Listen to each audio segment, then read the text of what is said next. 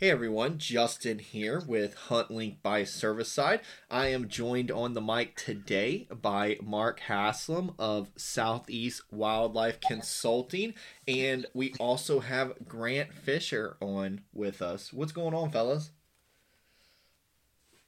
Hey, Justin, thanks for having me on. Grant, appreciate it.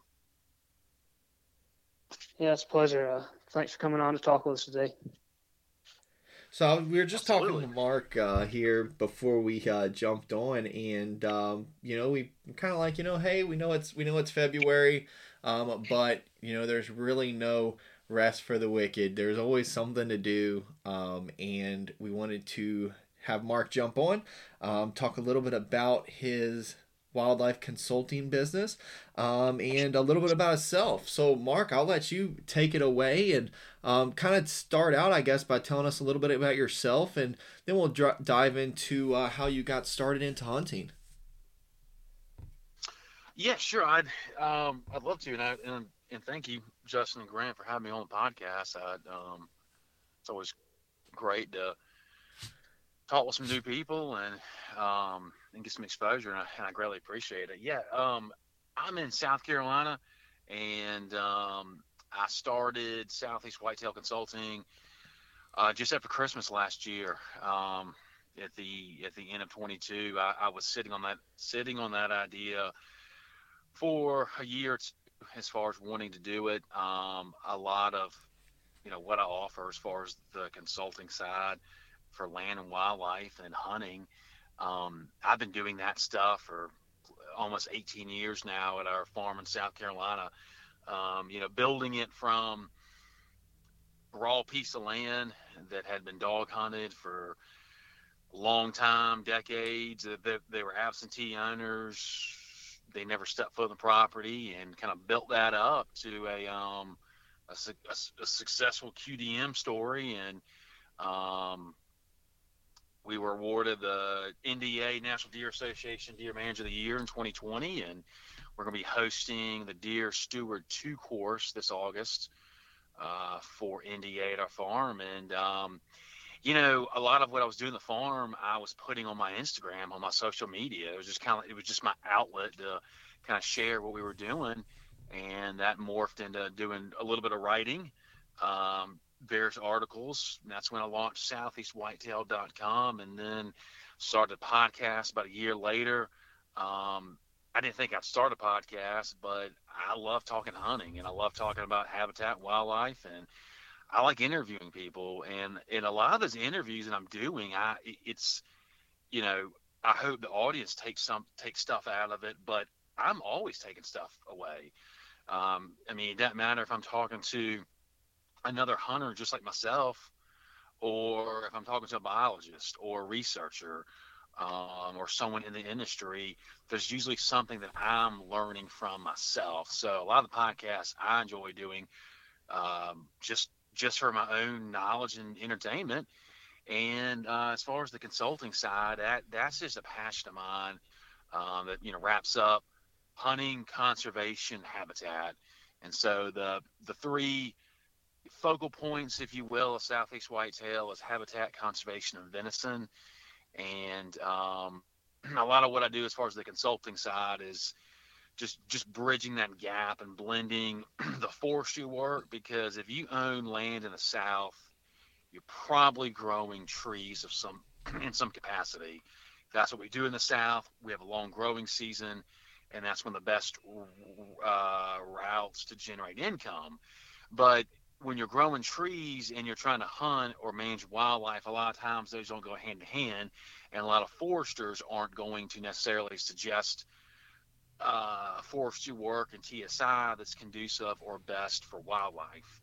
So I help, blend those together, because my take on the consulting side is this. I have a much different background than a lot of other consultants, but I look at it as this is landowner advice from a landowner. And we've been doing this for a long time on our farm, and I can help people with what works and what doesn't work. I mean, what worked for me might not work for you, but I've tried a lot of this stuff, and I can help people run budgets, run pro forma, excuse me, to help them as a landowner, maintain the farm and be able to pass it down to that next generation. So a lot of that perspective, I think I've got a very good handle. It can help people from that landowner perspective. Mark, when we first started the podcast today, I wanted to jump in here and apologize. For some reason, I get dyslexia sometimes with words that start with the same letter, and I had whitetail written down here, and I'm pretty sure I said wildlife, but thanks for clearing that up. I was actually looking on the site, and I was like, I can't believe I did that. So we love the same thing, and that's one of the huge reasons why we wanted to get you on. Talking with Grant, him being also from South Carolina, he has a huge passion for land management and conservation, and obviously turkey hunting.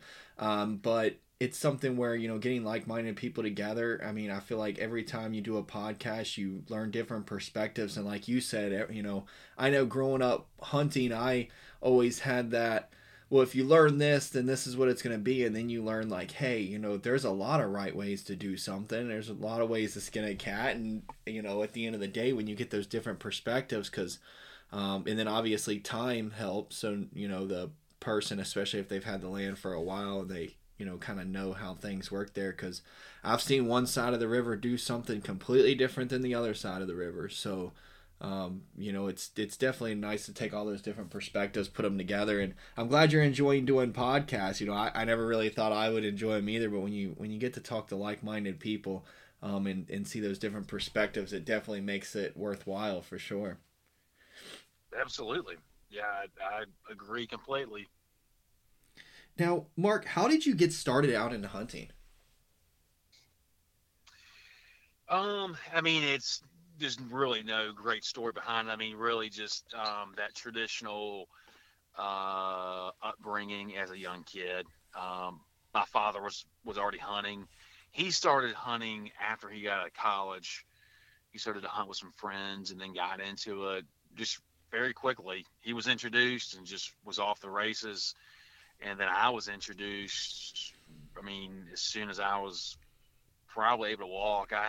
The earliest memory I can remember is I was kindergarten age, so I guess I was like 5. I think kindergarten's around 5, and just wearing one of those just old school camo insulated jumpsuits in the woods with my dad, trying to quail hunt. Just one of those like Michelin Man where you can't really even move. Yeah, 3 sizes too big. Yeah.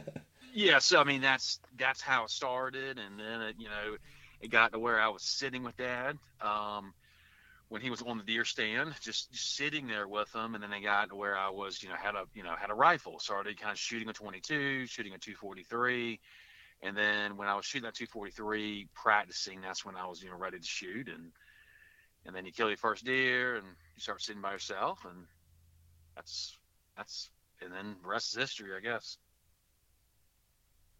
We definitely, I know when you said it the traditional way, but, that kind of traditional way is kind of going away. I've talked to a lot of people that have been getting into hunting in their like 20s and 30s, and I'm like, I mean, I kudos to them because growing up, we kind of learn all the stuff you're not supposed to do because you're getting scolded most of the time. Yeah. Quit move. I took my brother's kid, and I bet you we told him to stop moving like 80 times. And we're like, you got to stop moving, bud.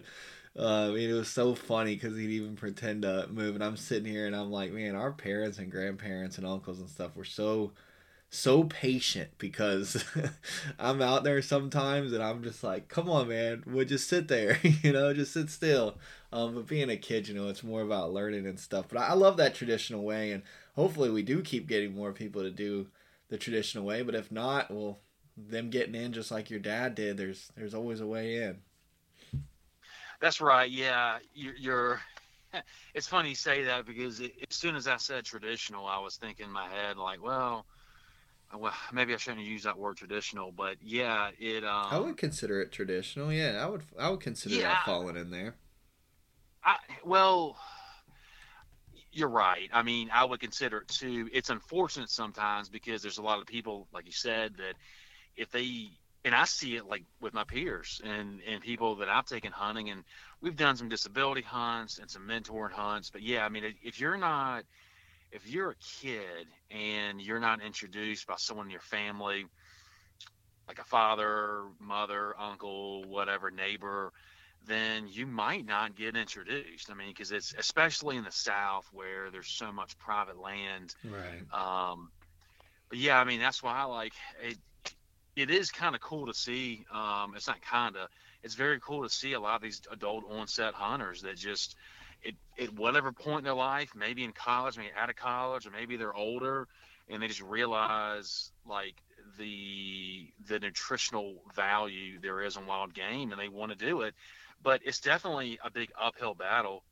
I should say uphill battle, but there's challenges because there's not great public land everywhere, and then there's so many hurdles of firearm safety. Just it's not like you're going to go to a sporting goods store and buy a set of golf clubs and a golf bag, and then you go figure out how to play.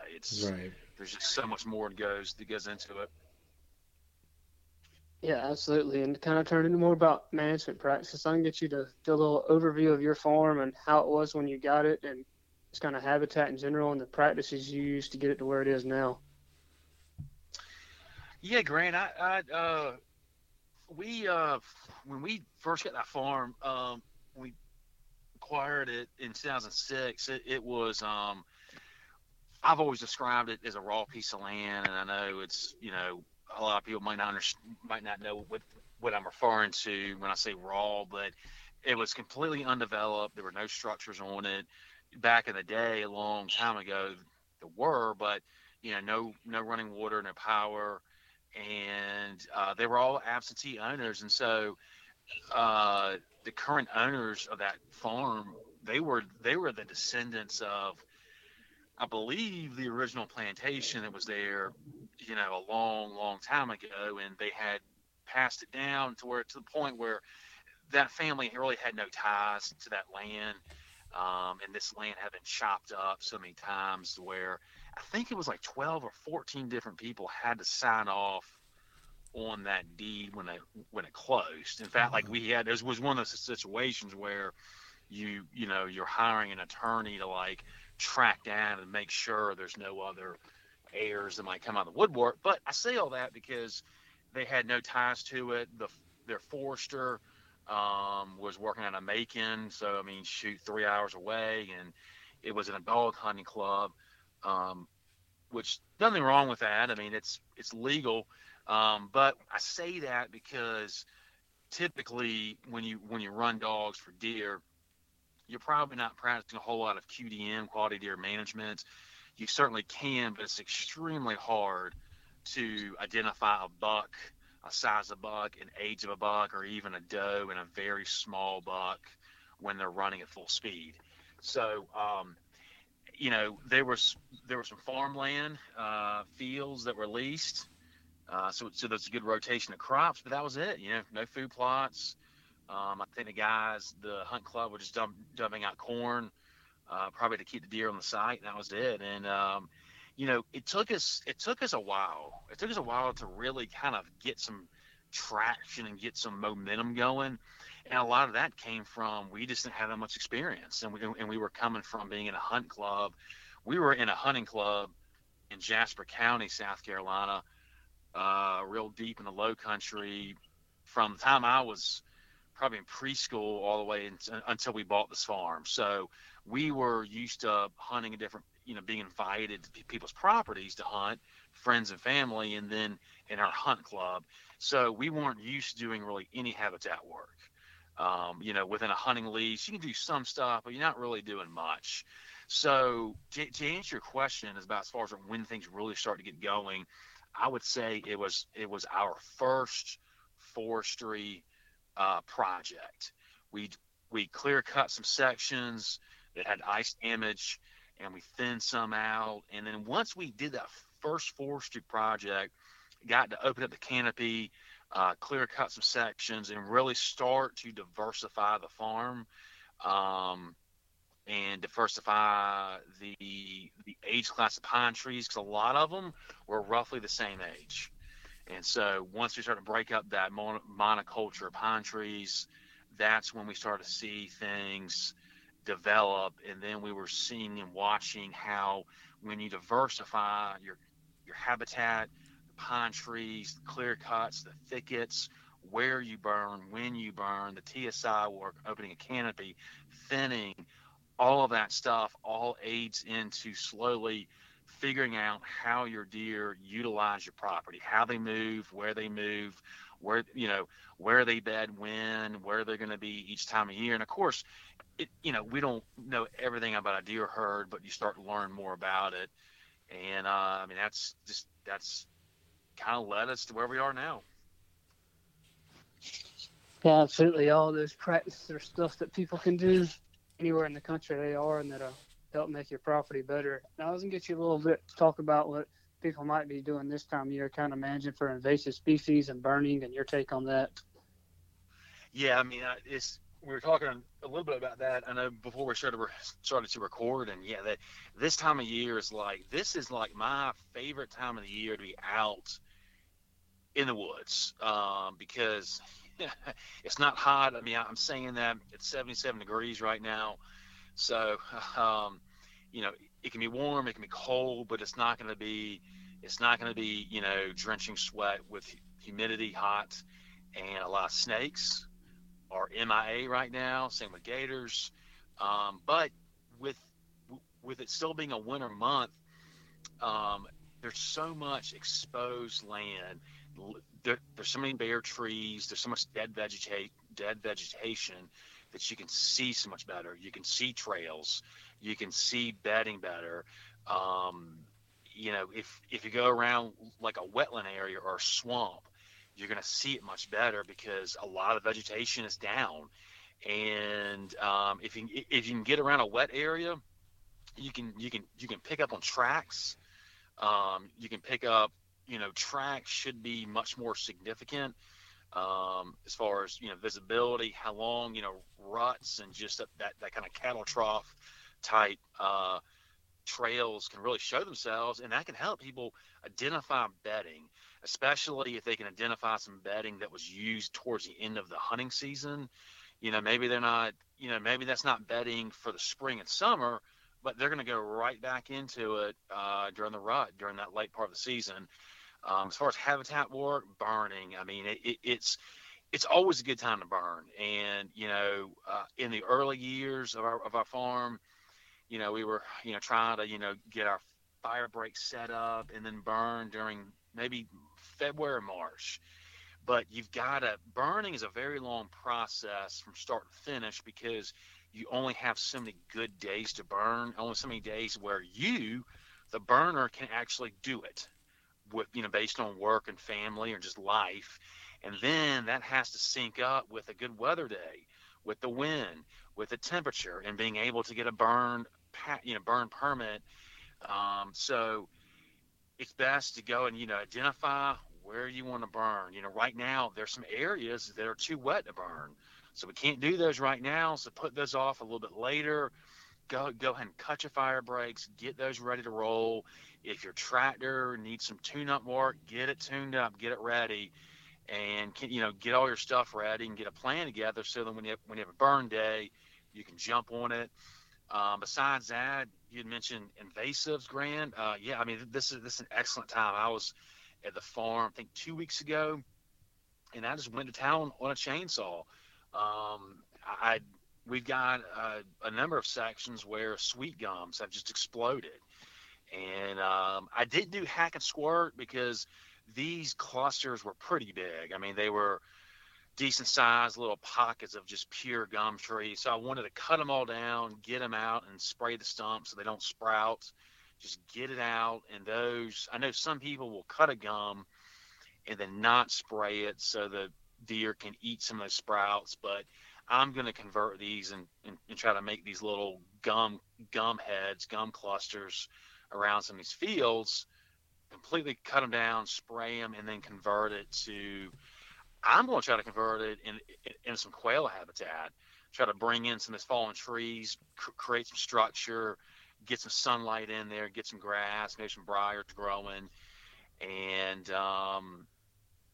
And then, besides that, I would suggest to people that they start getting a plan for this year. Forestry work, are they looking at cutting or thinning? If so, engage with a forester or engage with a timber buyer. Start to get that going, because that's another long process.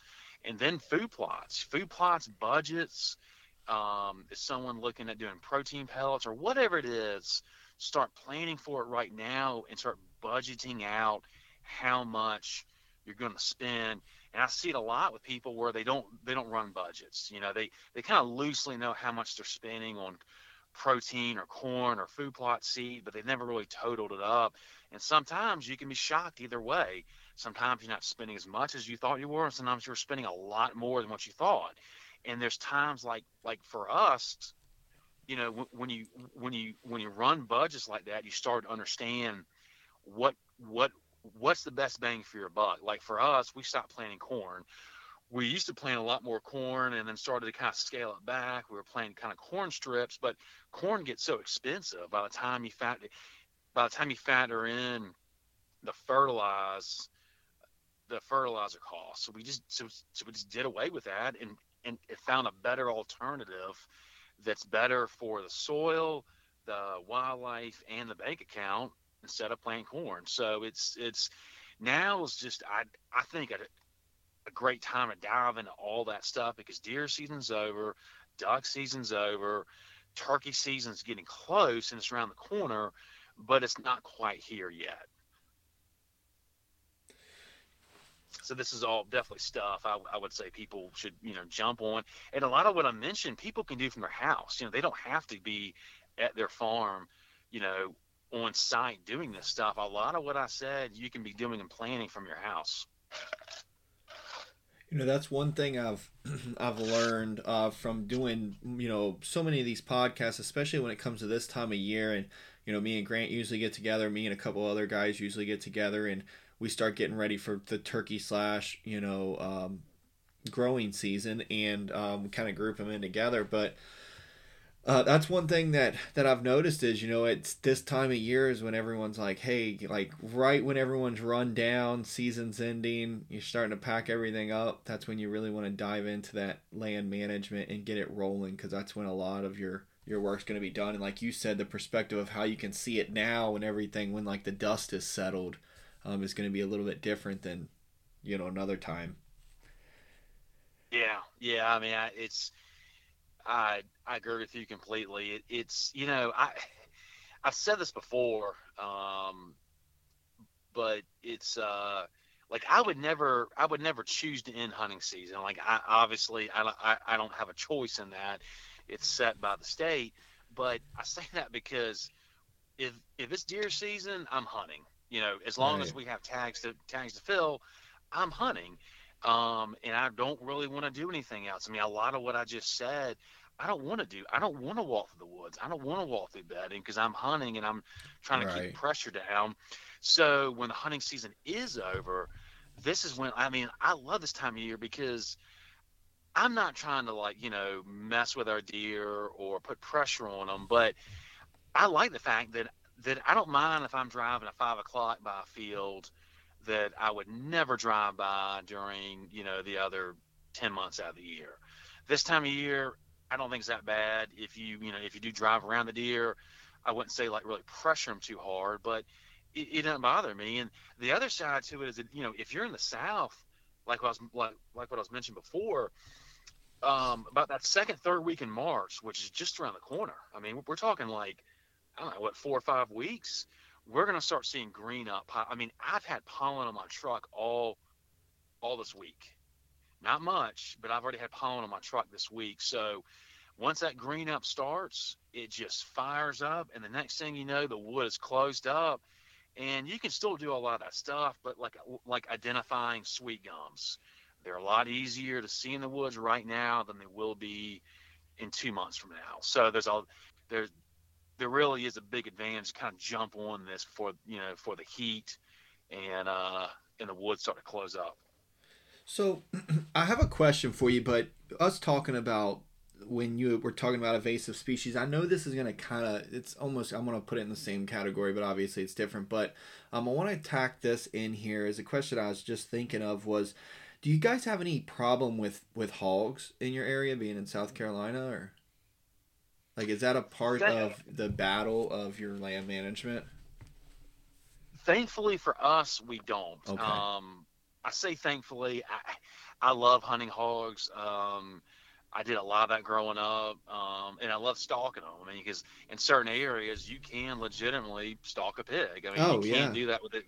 You can't do that with the deer. So I love hunting them and I love eating them. And there's some very good meat if you handle it the right way. But no, we don't, which is really a good thing because we have a lot of agriculture, a lot of farmland all in our area, and that would not be very conducive. Right. I'm Right. kind of surprised that we don't, because we have the Savannah River not very far away. We have the Edisto River a lot closer, and there's all kinds of natural spring head creeks. I'm surprised we don't.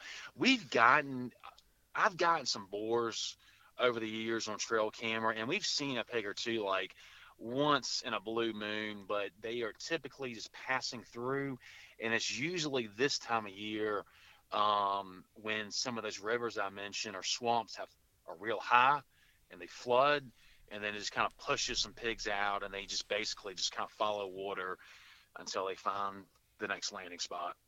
Okay. And I was thinking of that because see, we have a huge hog. My camera's blowing up right now. We've got so many hogs down here where I'm at. It's unreal. And when you were talking about the land management y'all were doing, the first thing I thought of was I was like, it almost sounds like you're almost saying the perspective of you didn't have hogs. So I was just kind of seeing if I was like my guess was right. Because for some reason they really put the brake on big time with really anything you're trying to do. I mean, especially when they get as bad as what we have them down here. I mean, they're thick. We killed 5 last week, and I feel like the camera has 5 new ones on it right now. Like Yeah. it's insane. Yep. Pigs are a problem for sure. So, let's talk a little bit about how you use food plots and natural food sources. How do you kind of go about that with your property? Like more of the verses, I guess, would be, the question I'm going for.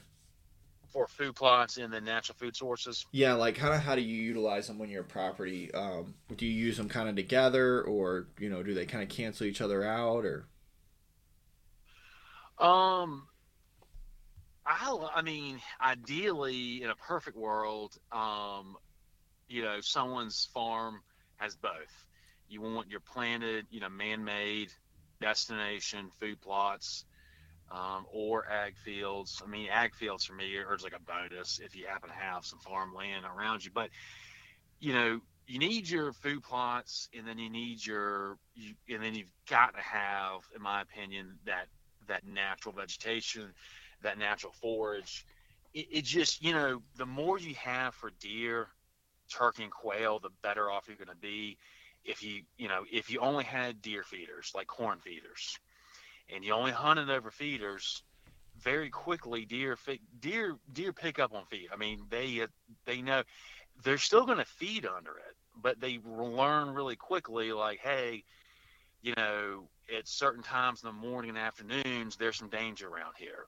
Same thing with food plots. So if you only had food plots, depending on how big your property is, how many people hunt it, and the rotation of the pressure, food plots can, sometimes people get frustrated about food plots because they put in a lot of time and energy and money to get the food plot growing. Sometimes it takes a lot, Right. and then they hunt it and maybe they don't have the results. Maybe they don't see that big buck stepping out at 10 minutes before dark in the back corner like they do on the TV shows. And that's when that natural forage, the natural vegetation, that's when those native options come into play, to where when you create and maintain bedding for your deer, it's not that you're really knowing exactly where they sleep and where they're going to be, because you never know that for the most part, but you create the bedding thickets, maintain those options so you know where they're going to be, or at least you know where a lot of does are going to concentrate. And then you have your destination food source, your food plot, wherever that might be on your property from your bedding. And so if it's a nice sized field, let's just say it's a big field of soybeans. You know that soybean field is going to get a lot of visitors every single night for the most part. Deer in there utilizing it throughout the night. Well, you can hunt it in the evenings, but that's going to probably dry up at some point. When you mix in some thin timber, you thin it and you burn it, or maybe you do some early successional disking, whatever it is to promote that native seed bank. You're getting all kinds of native vegetation that's popping up and growing, and you can put that in. You can grow that native seed bank within pine trees. So there is some shade in there, but you can grow that kind of vegetation, which is great deer forage, and it's great for quail. Most of it's great for quail and turkey as well. But I say it's shaded because you can't grow soybeans, within pine trees. Obviously, I mean, you can disc some fire breaks or some skid trails, but that's not going to yield very good. That's not going to yield a good plant seed food plot. And something might sprout up, but the deer are going to wipe it all out, and a soybean plant or something else might not even make it to the seed before it's eaten down, before it's snipped off. But you can burn a couple acres or a couple dozen acres pretty quickly, and then you're creating that natural food plot. And so that can relieve some of the pressure from your food plots. Then you can start to hunt right on top of the bedding, where they're coming out of the bedding, then they're popping in those thin pine trees where you've burned or you've disked. You got some native vegetation. You also have the cover. There's some height to that. There's maybe 2 to 4 feet, maybe more, of that height from briars and everything else, because you burned, because you disked, and that height gives the deer security to feel safe in daylight. Because when they get the food plot, depending on what you have in your food plot might not be all that high, and it might be a big field. And deer, without question, deer feel much more at ease. I read this once by Dr. Valeris Geist, and it was something like, deer feel the most at ease when they can disappear within like 2 or 3 bounds. It's like wherever they are, if they can bound off, 2 or 3 times and they're gone. So like a lot of food plots, they can't do that. Right. They're gonna take off, but it's gonna take a little bit. But in those pine trees, they can be gone quicker. And then when you mix in the hunting of the food plots and the native seed bank, you can create a very good rotation of your pressure. So like so much of hunting, in my opinion, it goes down to the human factor. It's not really so much about like what the deer, I mean, when you understand deer biology and how and why they move and what they need in life on a daily basis, you can kind of figure out what they're going to be doing. But it's the human, in my opinion, it's the human presence, the human pressure. And of course, there's a lot of other factors that can go into it. I'm not excluding predators or wild dogs or your neighbor or four-wheelers or whatever else. But for the most part, it's really, the deer patterning the hunters and then, working around them. And that's why I mention that, because hunters can be patterned so easily on food plots. I plant them every single year, and I hunt over them. But you just got to understand that hunters can be very easily patterned on food plots.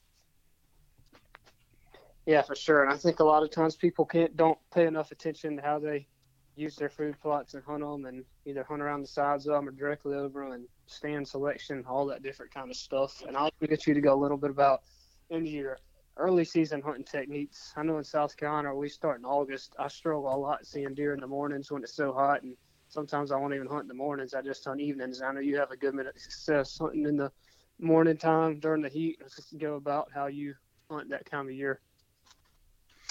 Yeah, I'm glad you asked that. Like early season, I mean, maybe maybe it's just that maybe it's I love everything about deer. I mean, a minute ago I said I love this time of year, and I was about to say I love early season. So I guess I just love everything about being in the deer woods. But I do really like that late summer where it's like sometime in June. It's like towards the end of June when you get bucks on camera, you can tell who's going to be a shooter or not. You might not know exactly how many inches it's going to be, but you can tell by the base, and it can start to fork out. So that's always fun, when you're trying to get those bucks on camera in June, July, and then figuring out where you think they're going to be. And sometimes you can pattern a deer fairly easily, and other times it's not the case. I mean, sometimes I'll get a buck on camera a couple times, and then that's it. And he hadn't disappeared, I don't think, but he stopped going for my camera. So early season, what I like to do is it, it it goes back to exactly what I was just talking about. Is just having an understanding where they're going to bed in the summer, on that summer schedule. Because where bucks are bedding, and I say bucks because early season in South Carolina, in the lower half, we can start hunting bucks August 15th, and it's bucks only for the first month. September 15th, it's either sex until January 1st, and that's just to give fawns more time with their mama does before they've kind of weaned off that milk. But if you can identify where in general bucks bed, is it like this swamp or that swamp or maybe this thicket, have an idea there, and then where they're going to feed. And like where they're going to feed, a lot of times it's not hard to figure out as far as if you have food plots or ag fields. Sometimes more difficult, but I like to hunt bucks more in the morning, like what you mentioned, Grant, where I back up all the way to the bedding site, which when I say bedding site for me at our farm is primarily going to be a young pine thicket, or like a cutover that has been clear cut and then just left to grow up wild and natural. A couple of our neighbors have done that, and that creates great bedding.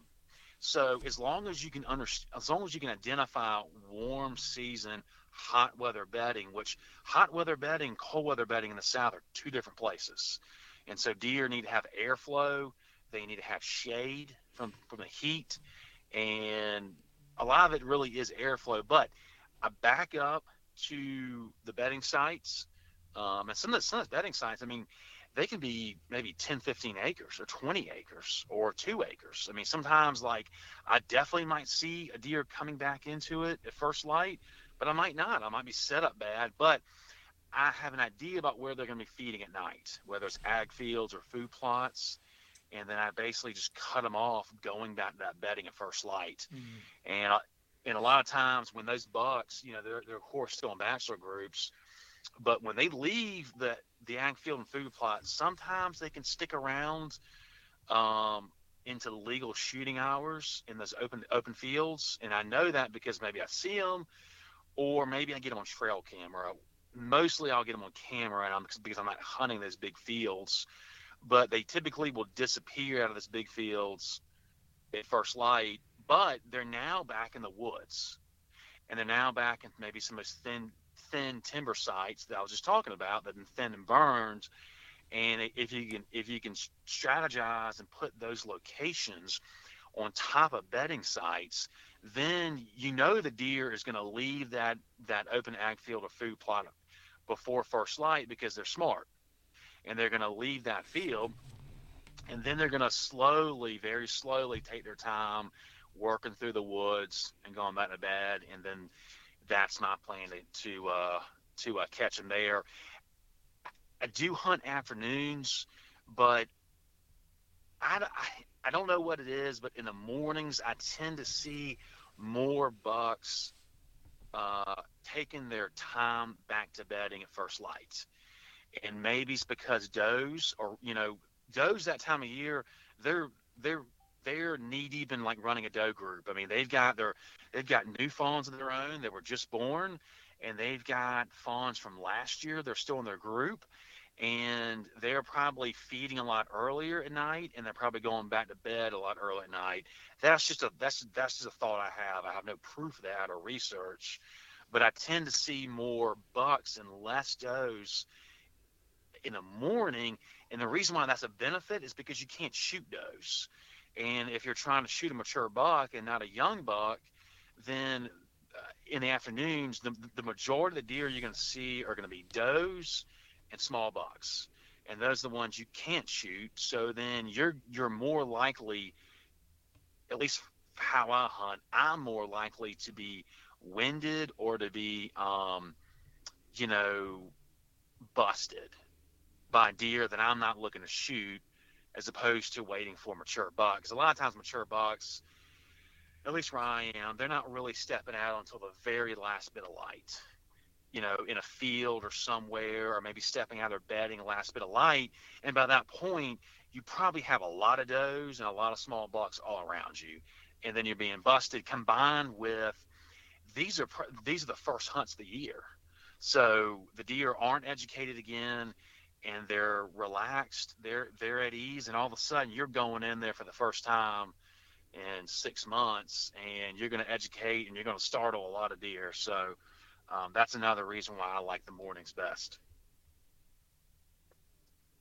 Gotcha. Yeah, I definitely need to hunt more mornings than I do in the early season because a lot of times I just haven't had the best luck during them. So I wait until the evenings. And like you said, you see a lot more deer, but the deer you want to shoot is going to be in the last few minutes of light. Yeah, yeah. And another thing I was going to get you to go over, I've seen this year where you've used a decoy some and had success with that. And I've never even really considered or thought about doing it down here in the South. I was going to get your thoughts on that and how it works for you. Yeah, I've got it's an older carry light decoy that it came with antlers, you know, like a little like small 8 point, maybe like a 2-year-old buck antlers. You can put on, you can take them off, and that's doe. I've used it with an antler. I've used it with really like one antler or two antlers. I've read that if you use it with one antler, it can look a lot less intimidating for another buck, and they're more likely to come up and, you know, challenge the decoy, so to speak. I've never really had any luck with the using the antlers on the decoy, except for like real small. I mean, talking about like 1-year-old bucks, and that's usually with rattling. So I've always kind of thought it's like, I get that you're trying to entice a mature buck with another buck, but like that's, I guess for me, I mean, everyone's different. I the the past number of years, I've had some better success rattling and trying to rattling, but I feel like rattling is about timing. And I think I finally kind of identified when the bucks in my area respond to rattling better. But I bring up rattling because in my opinion, if you're using a buck decoy, you're really hoping that you're catching a particular buck that is in the right mood to respond to another buck, meaning like you can rattle throughout the season, and you might only get some responses for maybe like 1 week out of the year. And that's just when that particular buck in earshot is in that jacked up mood, and he's mad, or he's just has aggression. And so with a buck decoy, you're hoping for the same thing. I mean, you're hoping for, you know, maybe another buck's curious, but why not use a female decoy? Because I mean, for, you know, more time of the season, a buck's hunting a doe as opposed to looking for a fight. Bucks are not territorial. I know for like longest time it was kind of believed they were, but I can't tell you how many biologists I've heard, just repeated researchers, that bucks are not territorial. So that's not in the wheelhouse. But during the pre-rut and rut, they are focused on one thing, and it's breeding. So why not use the female decoy? So what I like to do is just wait for that good type scenario where it's really based on wind. I like to have a little distance with my decoy to where, like, wherever I think the buck or a buck could come out, there's maybe at least 50 yards from where the closest he could get initially to lay eyes on the decoy is like 50 yards. Any further is fine, but if it's a real tight spot, like 10, 15, 20 yards, it might startle them. But I've had does and small bucks feed around that decoy. It does not bother them. That does not bother them. But if you have an idea about where a buck might be or coming from, and I know during the rut, bucks can just be everywhere. But you should, if you know how deer move on the property, place the decoy out to where they can easily see it with some distance. And then a key is that with the right wind, if you can somehow hunt that site with the right wind to where you use whatever's legal in your state, use a estrus scent, use a doe and heat, doe urine. I like estrus scent. Whatever's legal, I like to combine that with my decoy, not put it on the decoy, but hang it by or whatever, to where that scent's out there, because that scent is going to travel. They're going to be able to smell the scent farther than they can see the decoy.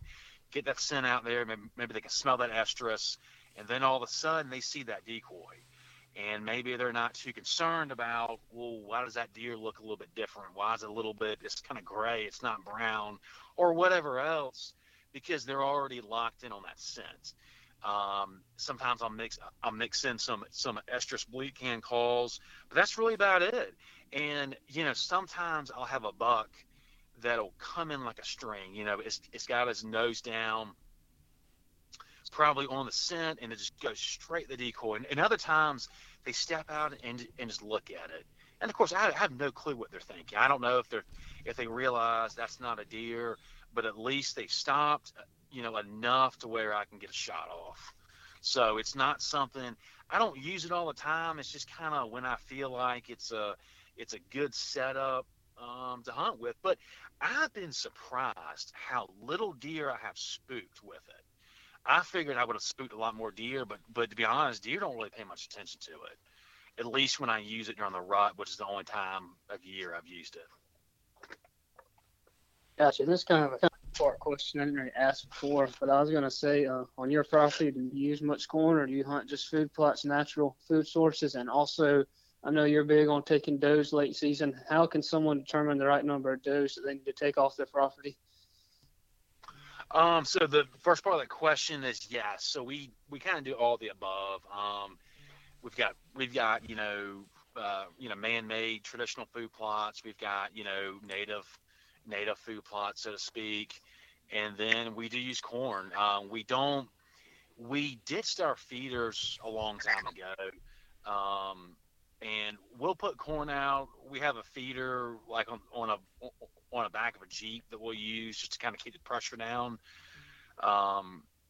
Just to ride around, put corn out. The corn is something to where corn's a hot topic for a lot of people. I get that, baiting deer, stuff like that. But and I know it's a double-edged sword, and I know what the rebuttal would be. But we're in an area with extreme deer density, and I know, Grant, where you live and where you hunt, we've got densities in the low country, in the lower part of South Carolina, that are well over 100 deer per square mile. I mean, there's some areas that are over 200 deer per square mile.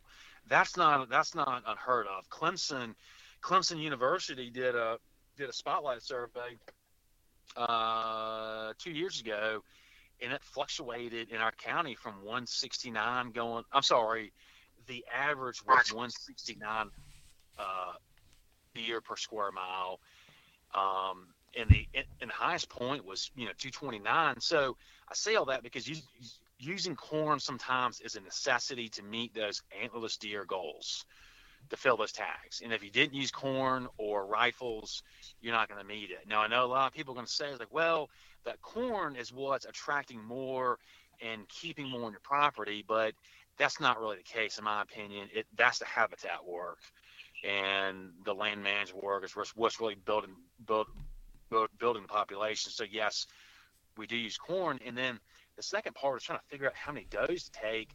That's something where, if someone was like brand new to a property, like if they just bought a property or just got a hunting lease or hunting rights, they're just stepping foot on it today, and they were going to hunt it this fall. There's a lot of stuff they can do to kind of figure out the population, but unless they're going to hire someone for a spotlight survey, you know, you can get as close as you can. There's a lot of different tactics you can use. A trail cam survey, doing it the right way, and just scouting and engaging with someone that really knows what they're doing. But the best way, in my opinion, I'm a I'm a student and a disciple of QDM, quality deer management, and just the true fundamentals of that. Um, that Al Brothers started in Texas a long time ago, and that Joe Hamilton brought over to the South, back in the late '80s to start QDMA, which is now NDA. And where that gets you is when you go through that hunting season, and if you're keeping a log and an observational log about what you see on the stand, bucks and does, fawns and bucks, and all those observations, and as far as how many times you sit, you got to log all that in, combined with when you have the harvest log, how much did each doe weigh, pulling their jawbones, were they lactating, because it means something. Were they lactating when you kill them in September?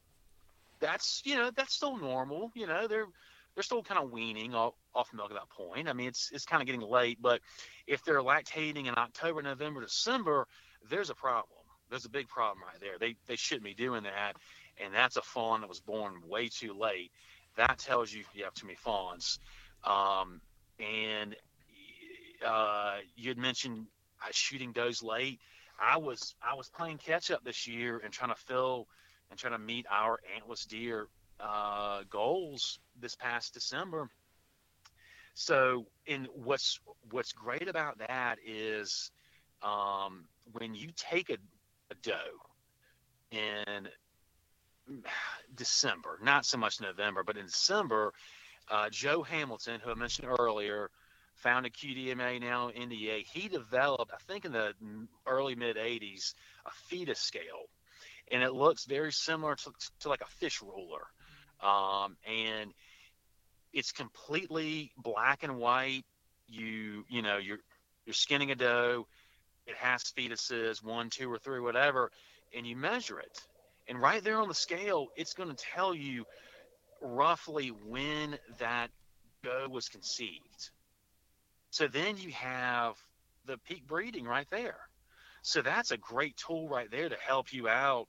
I mean, all these people talk about, different tactics to figure out, when to kill bucks. Well, in my opinion, that's the number one tactic to kill a buck. You, kill, a handful of does in December, measure the fetuses, meet your doe goals, and then you learn when they were conceived. And that tells you when you need to be in the woods. But all of that data I mentioned, the hunter observational log and the harvest log and then the fetus scale, you have that data, and there's a lot of different platforms out there, online websites. A lot of them are very inexpensive, and you can plug all that data in, and they can give you your estimated fawn recruitment, how many your buck to doe ratio, how many bucks you're seeing per doe. So, for instance, if you're seeing one buck for every 10 or 15 or 20 does, you've got a problem. You've got way too many does. So, when I mention QDM and being, invest in those fundamentals, it's those fundamentals that really can give people the guidelines or really what they need to do on the property, how many does you need to take, your fawn recruitment. Like maybe you're recruiting a lot of fawns, like more fawns than typical. That's a good thing. Maybe you have a very low fawn recruitment. If you have a very low fawn recruitment, you probably need to work on. I shouldn't say probably. I guarantee that you need to work on your habitat. You probably have inadequate bedding habitat, fawning cover. The fawns are being picked off. They're not living. So there's a lot of things that you can gain simply by taking a pen and a paper or using your phone and just jotting down what you see and the data after you kill a deer. I mean, all of that comes together, and after you go through one season with that data, you're starting to build, and you're in a much better place that second season, and every season after that starts to build, and then you can see trends. That's the other cool thing about it. You can start to see trends, whether it's positive or negative. And like for us, we saw some negative trends. We went through a period a while ago, many years ago, where we were holding off for bucks. We didn't realize we were really doing it, but we were growing and we were capturing more bucks on trail camera. Well, that's a good thing. But if you have those trail camera photos and maybe you become a little too invested in killing them, you don't kill as many does. And then you can start to see the numbers and the buck to doe ratio really get out of whack. So that's, I guess, a long way of explaining how we come up with how many does to shoot. No, that was great. I was actually taking notes because we need to know how many does we need to take off of a property, and I was sitting here, and I was like, man, I was like, I'm gonna have to call my uncle after this call and tell him we gotta do some things with a little more data. It sounds like, but I mean that it's something that we always talk about. It almost seems in every podcast there's a few topics we always seem to trend to, which is one of them is documenting every year kind of what's going on, getting that data, Yeah. so you can kind of see those trends. I've never even thought about it like that with the looking from when the fawn came to, when you're peak. But obviously, go back to the egg with the chicken. I mean, that's the best way to do it for sure. I can't believe I've never thought of that before. I don't think I've even heard that actually. Yeah, it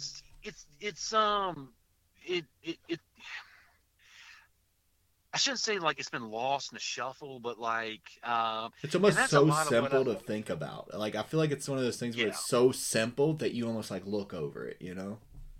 Well, and that's why like I talk about it a lot, but I don't want to like harp on it because I know a lot of people already know this. Like it's not, some people know it, some people don't, but I feel like some people definitely overthink killing deer, or like there's just so much goes into killing a big giant buck, and the wind, the moon, all this and that. And it's like, well, yeah, I mean, it's not easy. Don't get me wrong, because there's a lot of seasons where I take the entire season it takes the entire season to put myself on a buck. So it's not easy, but sometimes like understanding, how to kill a buck in property is not all that difficult. And that's why I like a lot with Southeast Whitetail. I'm trying to really promote that, like the science-based, approach to deer management and whitetail wildlife management, and then also the QDM side. QDM definitely, which just stands for quality deer management, and it's a philosophy, it's a mindset that started in Texas, and it was started by a biologist. And I should say the main reason why they did it, but they were operating deer herds like cattle herds. And if you read a lot of this, literature and this publications from the 70s out there, it was a very smart approach. It was a very just kind of business-like approach of knowing your deer population, your estimated per square mile, and then having your fawn recruitment. And when you know your fawn recruitment, that's the percentage of the fawns that will survive from the time they're born until the fall. So, and that's the measurements that way, because by the time they get the fall, they're more likely to survive by that point. The first couple of weeks, first couple of months, they're more, there's who knows if they're going to survive or not. But when you know the percentage, then you know how many are living. So that's how many you should be killing every year, not the fawns, but the does or the bucks. So and all that ties into like, what's your carrying capacity? And sometimes I'm on a property where they're below carrying capacity. That's not a bad thing. I mean, that can be good. and sometimes they're well above carrying capacity, and that can be horrible, and that can be really bad, because if you don't understand, I mean, my take on like food plots. If you don't understand your deer herd, or like how, if you have too many or too much or too less or whatever, you could be wasting time and money on food plots, because if you have too many deer, like there's some areas of our farm where it's extremely hard to get a warm season food plot like soybeans established before they're wiped out, because we have too many deer. And even if you burn your woods, when those soybeans pop up, they're going to be hammering it. So if you can't grow a good food plot, some people might say, oh, that's a great thing, I've got a ton of deer. Well, someone might have too many deer. And that starts to kind of, people might see that they might eat themselves out of house and home, meaning they might see that browse line. They might walk through the woods and to see that distinct browse line where everything from 3 feet and down is gone, because deer just eat it all. You see that kind of more so in like suburban, like residential areas where there's deer. But when you're overpopulated, you can see some trends in the deer population. Like me as a hunter, I might see them, but biologists and researchers see them over time. When like does, for instance, when they're breeding, and when they're dropping generation after generation of fawns every single year, and if they're in a poor habitat site, they're not passing down the best genes. They're not giving the best genes and best genetics for that fawn to max out, because they're in a poor habitat. There's all kinds of stuff like that we're learning about deer that's just really fascinating. But I mean, I can tie so much of that back into just knowing your deer herd, and kind of having understanding about how many you have. And you can also throw in trapping. I mean, some people might need a trap. I know a lot of times, if people follow me on social media or my podcast, they might hear me talking about coyotes. I, I'm not always looking to hunt them and trap them, but sometimes people need to do it because their habitat's bad, and maybe they don't have good habitat, and maybe they have a hunting lease and they can't create better habitat, and just is what it is. Well, maybe trapping's a lot better for them. But if you have good habitat, trapping might be on the lower side of your lower on the totem pole of things to do. That's worth your time. Yeah, I mean, it definitely makes a huge difference. I know when we get, everyone has got a lot of people. I don't want to say everyone, because obviously working in the hunting industry, I see more of it. But now it's kind of starting to become cool again, I think, like turkey hunting. So Yeah. hopefully that's something we can go. That's something I'll definitely get on board with. But we started getting real big into more of, killing raccoons and armadillos and possums and things like that, those nest predators. And we noticed a huge turkey jump. As soon as we did that, I mean, we were getting. I've never seen raccoons. We used to joke around. We'd post it on Facebook, and we'd take guesses at how big people thought they were, because they were just so big. And we started doing that, and we noticed a huge difference. So that was something for us, for example, that once we kind of seen, okay, we got some cameras out, we noticed there's more coons than anything else on the property. There's an issue there, especially because there's a lot of turkey nests over on the property. So I've jumped up. We have a sagebrush area where they lay nests, and then there's an oak area, an oak flat that they lay in also. So once we figured that out, it was a huge difference. So I definitely can speak on the knowing your area for sure. We didn't have to worry about too much of anything else really except that. Yeah, I think you're right. I mean, I guess I've never really expressed that myself, but after you said that, I think you are spot on with that. That we're seeing a lot more, I would say, predator hunting and trapping. Definitely trapping too, but like coyote hunting this time of year, trapping predators, trapping yotes and raccoons definitely picked up. It's been very refreshing. I mean, I'm sure Grant knows what I'm talking about.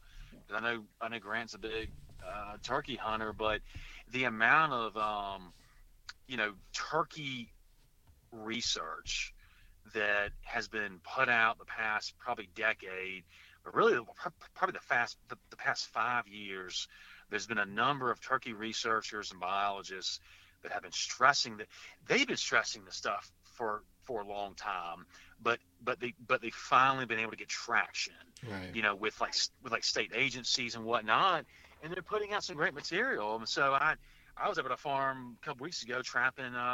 Actually, we weren't trapping. My cousin brought a coon hound. Like he got into coon hunting, and he's got a legit coon hound. And I've never done that kind of hunting. I've run hog dogs, baying those. But I tell you, that was a lot of fun. And it was something I wouldn't want to do during deer season to put the extra pressure on the deer. But that was a lot of fun to do running those coon hounds.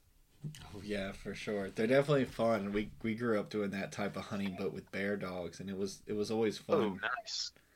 Yeah. So it was definitely different types of hunting. That's one thing. So we didn't have. You were talking about dog hunting in the beginning. We didn't have dog hunting where I grew up, except for bears. I think they had it. I think they had it more on the east coast of Virginia, but it wasn't over in the mountains. And when I came down here to Florida, I seen how big it was down here in the south, and definitely has its pros and cons. I mean, I definitely completely understand what you're saying about land management. From a public land standpoint, I love it because it runs all the predators out, and we have an early turkey season. So our deer season slash turkey, all our big game season ends at the end of January for most places. Some I think northern Florida's February. Well, turkey season's March, so most of those predators don't make their way back. As quick within that month. Obviously, I start seeing them on camera as soon as the birds are calling and stuff, but you get that little grace period if you can get out. So I always try to make sure that I don't care what I'm doing. That's my rut vacation. That's my I'm out there trying to get out there that first week before all the predators mosey back in and realize that there ain't no dogs running around. Yeah. Yeah. I like that. Makes sense. So, Mark, we're a little over an hour here. We'd love to have you back on. We'll definitely do some other parts of this. Maybe we can dive into a few more specific topics. I'm gonna put this out to the server side crew, and I'm definitely gonna put almost a questionnaire out with it to see if people would love to have you back on for more specific topics. But I guess the best way to close this out would be I wanted to ask you, which we've touched on this, you've mentioned it a few times, and obviously it's situational and I know all that, but for right now in February, if you could lend a spot of advice to people out there that are getting into getting that property to the next level and getting it where their QDM is where they want it to be, what would you kind of give them for that beginner advice for people that are just kind of getting started out into it?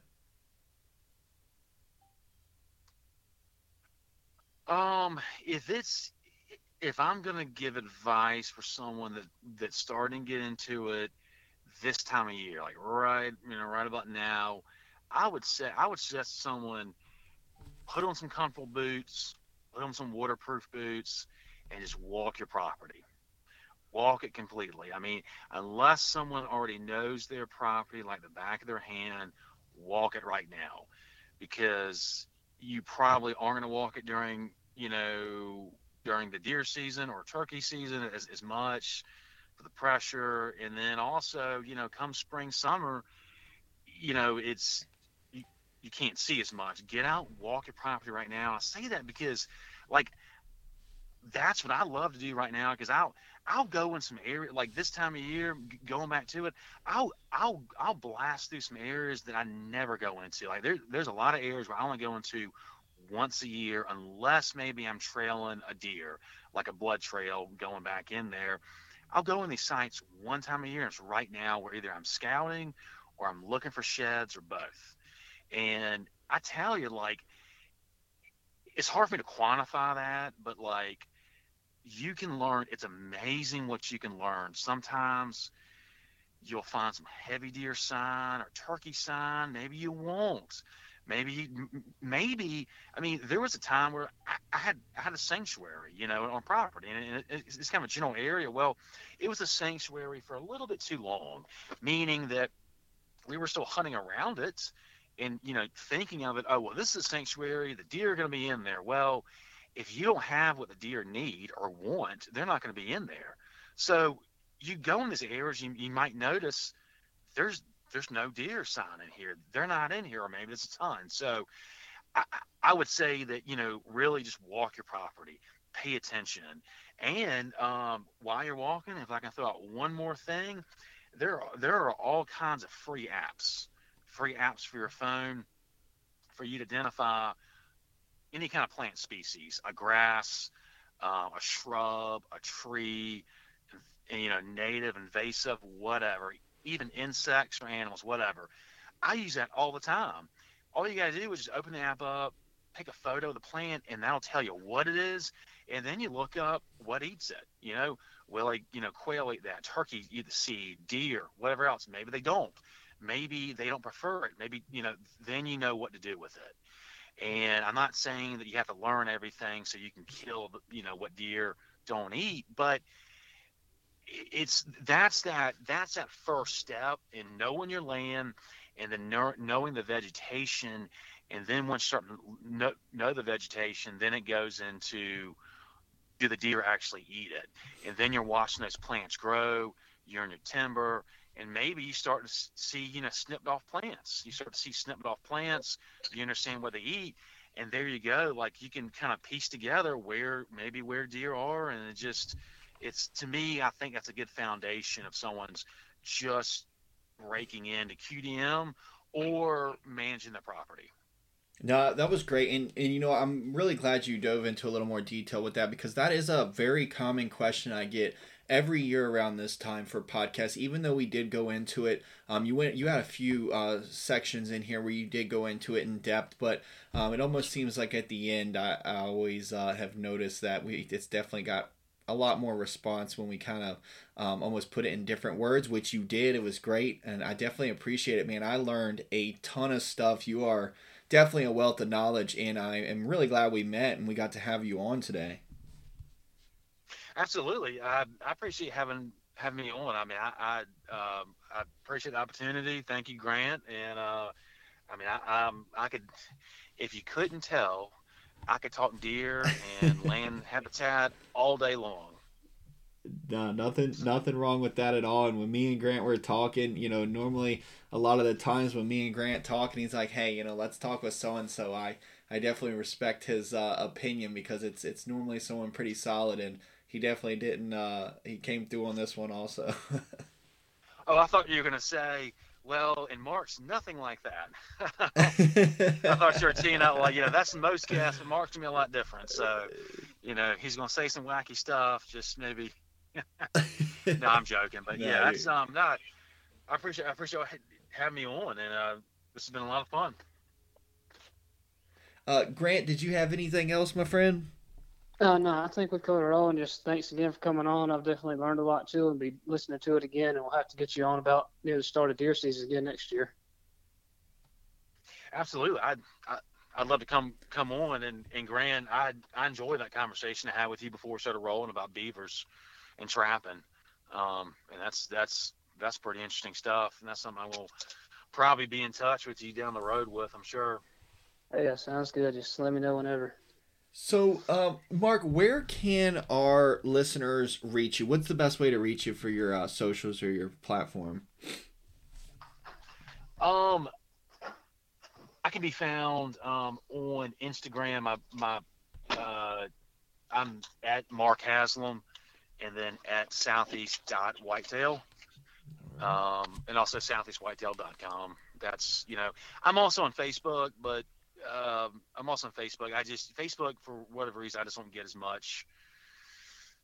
Instagram seems to be, other platforms seems to be more engagement in the hunting world. But yeah, at Mark Haslam and Southeast dot Whitetail and southeastwhitetail.com. All right, perfect, man. I'm gonna put that in the show notes so people can reach out to you. And like we said, we'll definitely be in touch, and we'll get you on again when we get a little closer to deer season, and pick your brain a little bit more. Awesome. I appreciate that. Thanks, guys. All right, you guys have a good one, and y'all are listening to Hunt Link by Servicide.